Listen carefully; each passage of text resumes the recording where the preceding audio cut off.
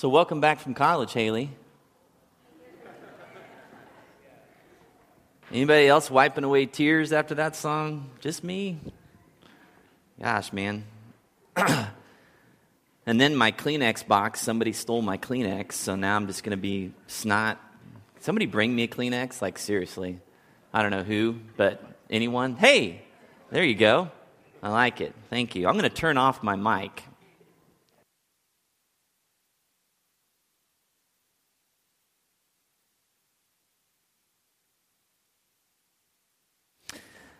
You know, for me, in that song, I just think, I don't know how people do it that don't have Christ.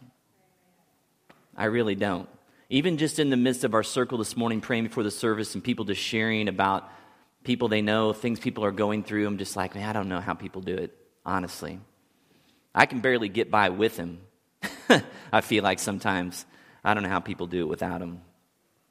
And we're going to be talking about some just really, really critical stuff. I mean, everything we've been talking about this series is so important.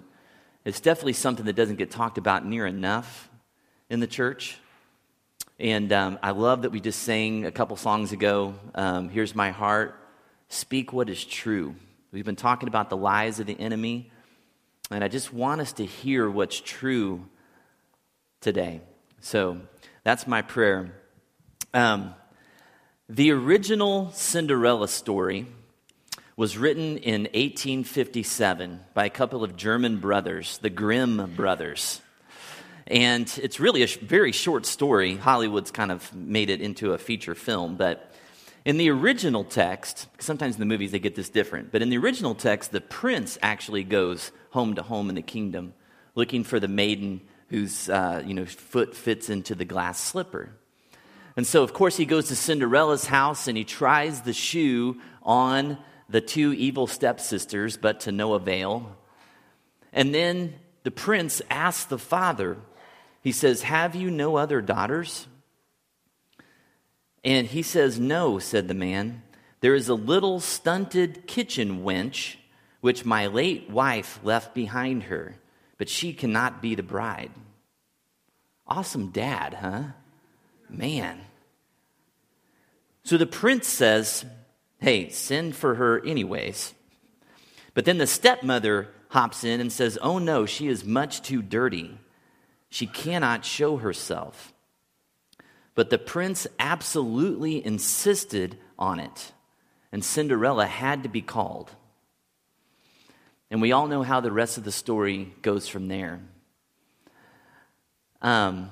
And up to that point in the story, Cinderella has just been kind of laughed at and mocked and belittled and put down, and just time and again just told how worthless she is.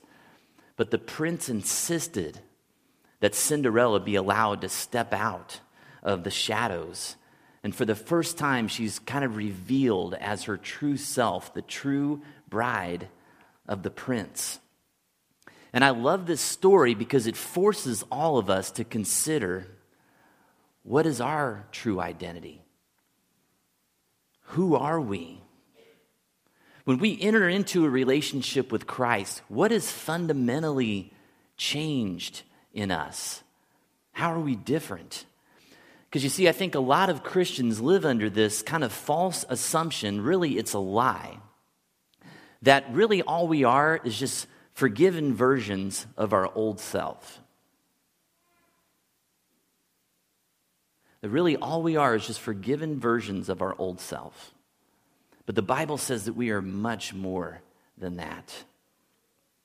In John chapter 3, Jesus encounters this religious leader who comes to him and has some questions for Jesus, and he looks at him and he says, "Listen, you will never understand my kingdom. You will never understand my way," that we've been talking about this whole school year, "unless you're born again. You have to start completely over from scratch." Becoming a follower of Christ isn't just about tweaking a few things. It's not just, I've kind of had some faulty thought patterns in my life, so I just need to think better. Or I just need to quit doing some of these old habits that I've had in my life. I just need to get rid of those. That'll make God happy. Or I just need to become a better version of myself. Paul describes it like this in 2 Corinthians chapter 5. He says, "From now on, we regard no one from a worldly point of view. Though we once regarded Christ in this way, we do so no longer. Therefore, if anyone is in Christ, he is a new creation. The old has gone, the new has come." You see, in Christ, we are new creations, born again. We are completely different entities than what we used to be. Something unbelievable has transpired in our souls on a spiritual level. Ezekiel 11:19 says this, "I will give them an undivided heart and put a new spirit in them. I will remove from them their heart of stone and give to them a heart of flesh." You see, guys, things are not what they seem. And we are not what we seem. In Christ, we are new creations, born again. God has given us a new heart that longs to please Him and obey Him. He's transforming our minds so that we will desire His good and perfect will. And every day He's transforming, He's changing us. We've looked at this verse several times. He's turning us into Christ with ever-increasing glory. Believe it or not, that is who we are. And it can often be very hard to see ourselves and others in our true identity, but people missed it in Christ too. In the passage that we just looked at in 2 Corinthians, if you can put that slide back up there,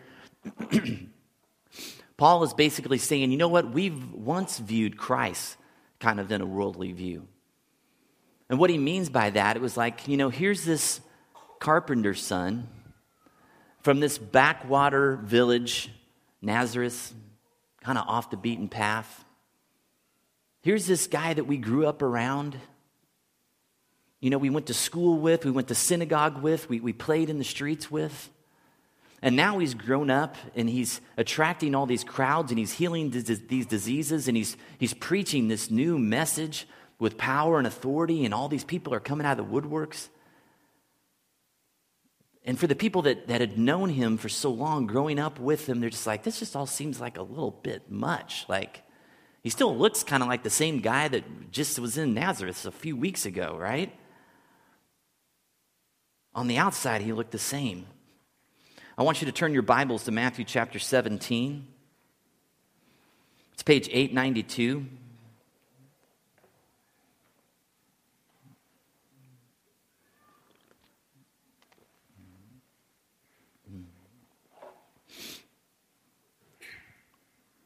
Matthew 17, starting in verse 1.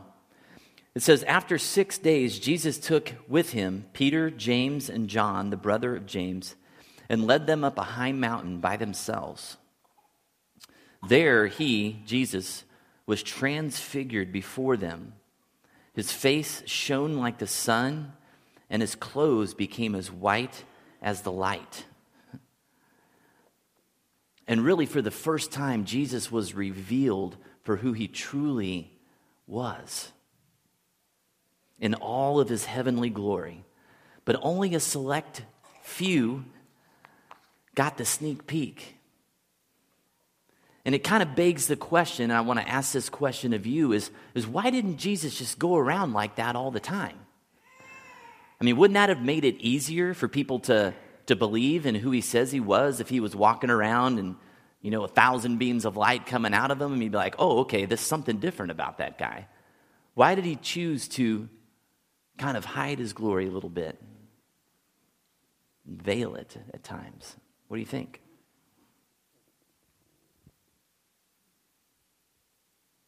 Yeah, Brady? I think it's pretty easy to have faith in something like that. It's pretty hard. It's a choice you need to make. Have faith in something that you have to believe in. Yeah. Great. Walking around like that'd be pretty easy to do. Yeah, he said it'd be pretty easy to have faith in someone walking around like that, right? Much greater leap to think, oh, the carpenter's son from Nazareth is God. Good. Any other thoughts? What's that? He became man just like us. So if he was just walking around in his glory all the time and didn't experience and endure the things that the suffering and the pain and the life that we do, he wouldn't be able to connect with us as much. Great. And also, too, Jesus, he followed the prophecies of the Old Testament. So he couldn't break away from what was prophesied about him. Yeah. That was the more sure word, was the word of God in the Scripture. Yep. And what they were experiencing. Good. Yeah, so she was saying in the Old Testament, they prophesied about who Jesus was, the things he was going to do, and so he had to come in his human form and do the things that were kind of set out for him. Okay? So, and really, I think the fact that he walked around as just kind of a normal guy on the outside is what makes it so amazing, right? Because that's what it's like for us as well. You see, you have this Peter guy. This guy who was a perpetual screw-up as a disciple. And after Jesus is resurrected and then ascends into heaven, he sends the Holy Spirit, and Peter is filled with the Holy Spirit, and he is transformed. And then you see him in Acts chapter 3, and here's this guy who had just disowned Christ on several different occasions, and he's standing up in front of a group of thousands in Jerusalem, boldly proclaiming the gospel, the death of and resurrection of Jesus Christ. And it says that day 3,000 people were saved. They came to know Christ. This was not the same Peter from a few weeks before. And then we have this guy Paul that wrote most of the New Testament, and he was a murderer of Christians. And then God got a hold of his heart, and he said, you're going to be my chosen instrument to take the gospel to the Gentiles, to the non-Jews. And he is made into a new creation. And he goes out and he shares the gospel in these cities, and they come to know Christ. And then he writes these letters back to these churches that are in our Bible now to encourage them, and listen to how he addresses his audience. Ephesians 1:1, Paul says, Paul, an apostle of Christ Jesus by the will of God, to the saints in Ephesus, the faithful in Christ Jesus. Now, do you think that the people in Ephesus always acted like saints? Do you think they were always faithful? I doubt it, right? They were flawed like us. But Paul is reminding them of their new identity in Christ. He's saying, listen, guys, God sees you as saints.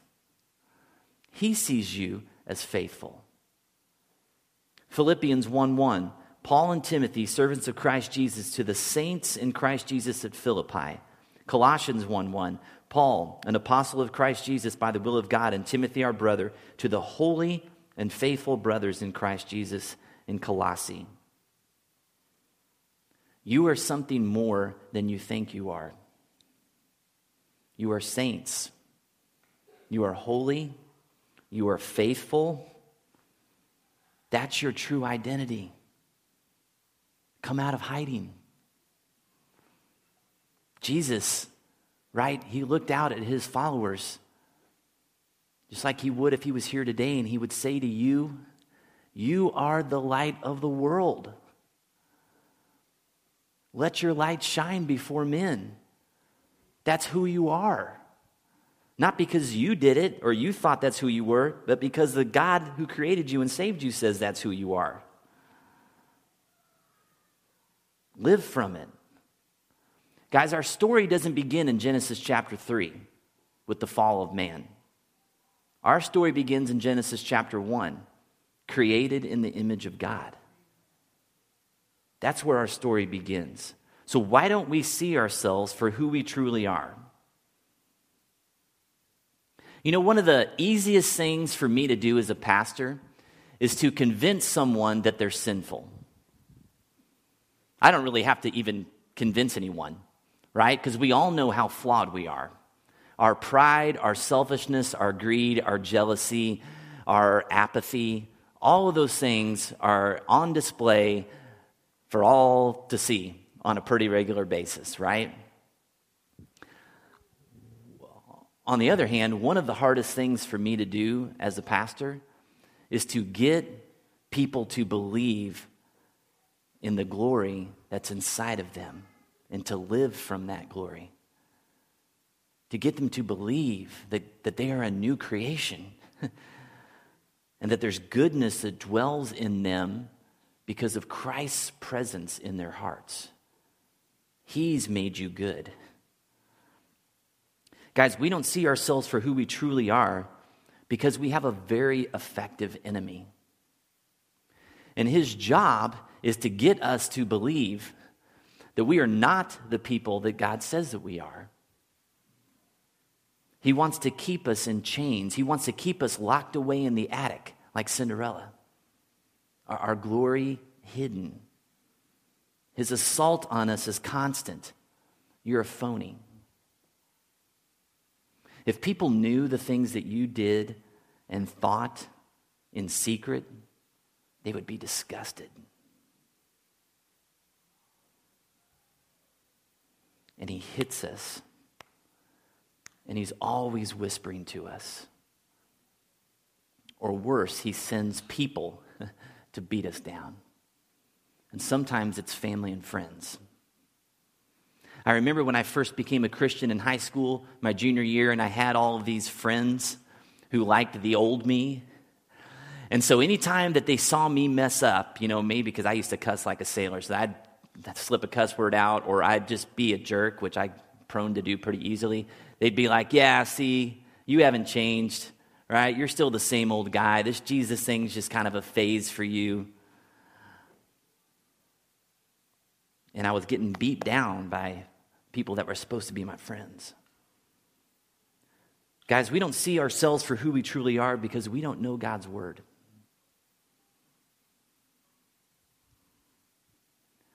And part of that is because our culture has changed so much. The Word of God used to be like the only book people had in their house. It was everything. And now we live in this culture where it's such a rare thing for people to know God's Word. And even as I talk to Christians, and I'm talking with them about their life, and I'm praying, I want God to do something different. I'm like, well, you spend any time in His Word? No. You might want to change that. He might want to speak to you through His Word if you'd give Him a chance. And so because we don't know God's word very well, we see everything through human eyes and the appearance on the outside. And we don't see with the eyes of our heart like God prays for us to. And so then we don't hear the truth about our identity.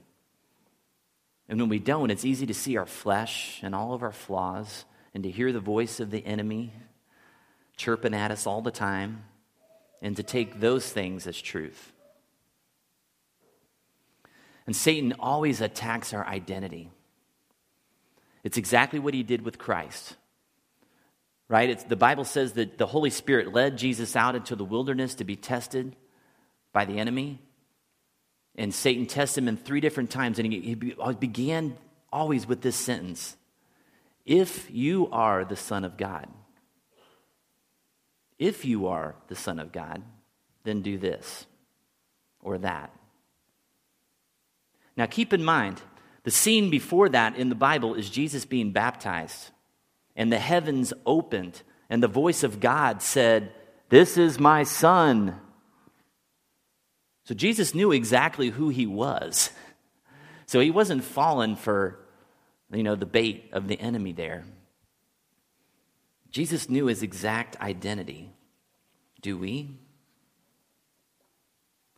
Because Satan will hit us again and again and again to try to get us to believe that we're not that special. That maybe all this Christianity stuff we've been believing is really just a bunch of hocus pocus. Maybe we're incapable of ever really changing.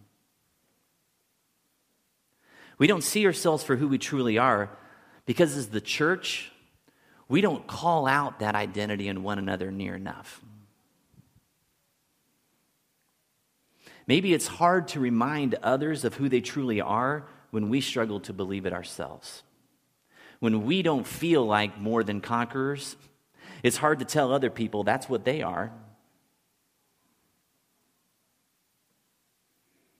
We were in our small group the other night, and we were noticing how much easier it is to criticize people than to lift them up. And we talked about like calling out the good things in people sometimes is kind of awkward. It's kind of awkward for the person doing it, and sometimes it's kind of awkward for the person hearing it. You feel me? And so instead of just pushing through the awkwardness, we just kind of decide not to do it. And the enemy knows how uncomfortable that can be sometimes to praise others or to receive praise. And so he just is like, yeah, that probably would be kind of weird, so let's just not do that. And we miss these opportunities to speak powerful things into people's lives about who they are and help them to come out of hiding.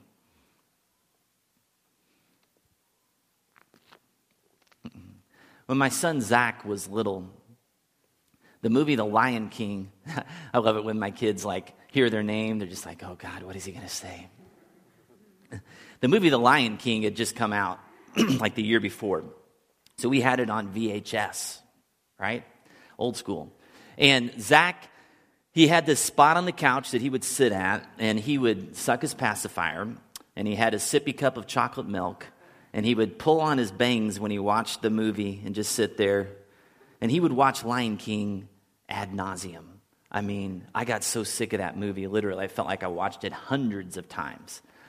But there is some really redeeming value about The Lion King because really the story parallels the gospel a lot. And so let me bring you back up to speed if you've forgotten the plot. There's the Lion King, Mufasa, okay? And he has this son, Simba. And Simba kind of gets caught in this stampede of animals, kind of caused by Mufasa's evil brother, Scar, who wants to be the king. And so Mufasa has to come and rescue Simba from that stampede and get him out of the way, but in the midst of it, he ends up dying. And Scar comes to the little Simba, who's just right there next to his dead father, and he kind of just basically says, hey, the reason that he's dead is because you killed him. Because you got yourself caught up in this mess. Now he's dead. And Simba, in his youth, just kind of takes that lie for truth. And Scar says, the best thing for you to do is just to run away and never come back. And so that's what Simba does. And so Simba, in another land, grows up far away from his true identity and who he is. And he kind of brings on this other identity as kind of this slacker that hangs out and sings Hakuna Matata all the day, and life is good. And in the meantime, while that's going on, the Pride Land is suffering under Scar's rule. And isn't that the way it always is? Is that when we settle for a counterfeit identity, the people around us suffer. That's where we're going to pick up the story.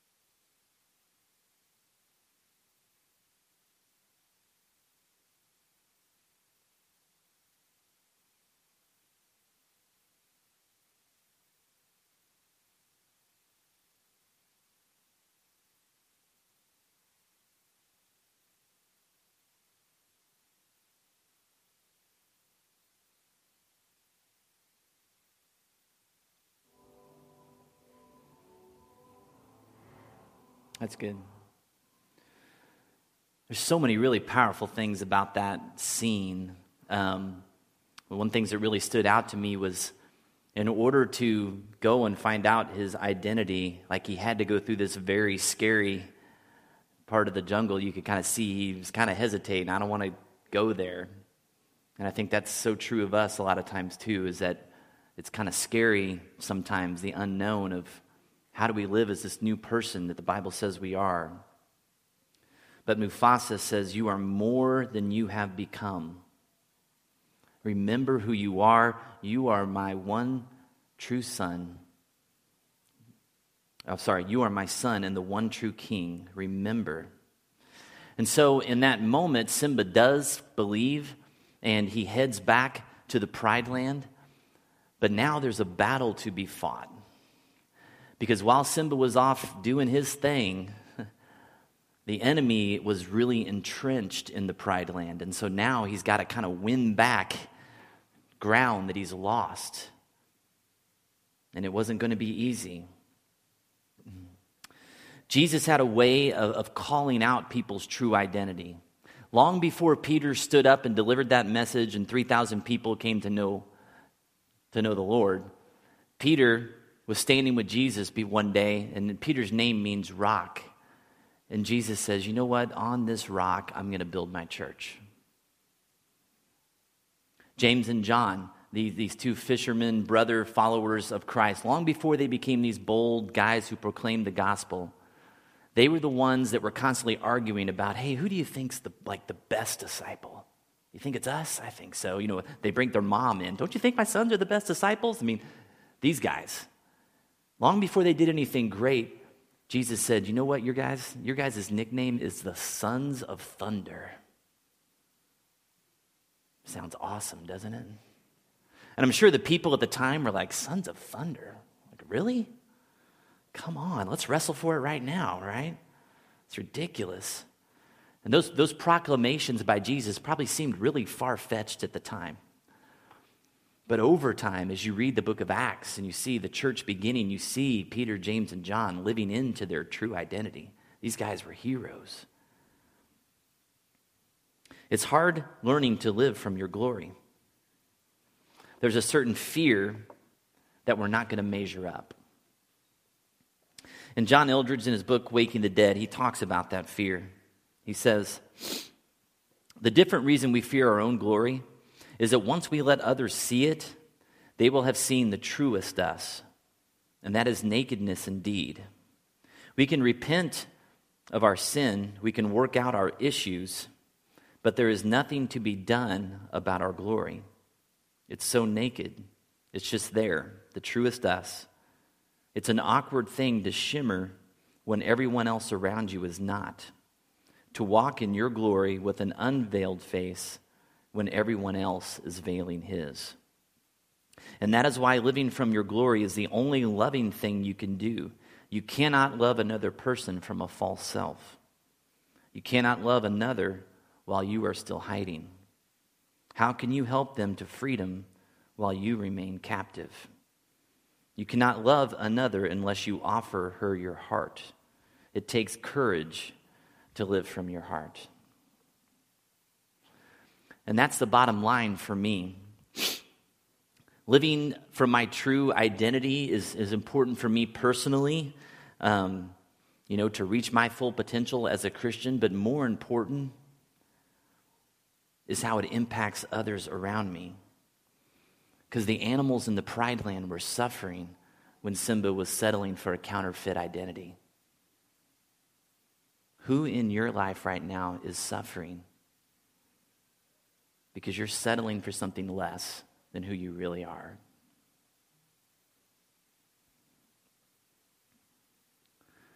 And this book, Waking the Dead, if you haven't read it, it's one of my favorites. I was reading this book while we were starting our church. And I remember reading some of this stuff and thinking, oh man, I want to be a part of a community one day that as a regular habit is calling out the glory in others, helping people understand who they truly are, and understanding, more importantly, the ripple effect that would have on their life. their relationships, and the world around them. You are much more than just a forgiven version of your old self. You are a new creation, born again. You are a son and a daughter of the King of Kings. And when you live from your true identity, everyone around you benefits.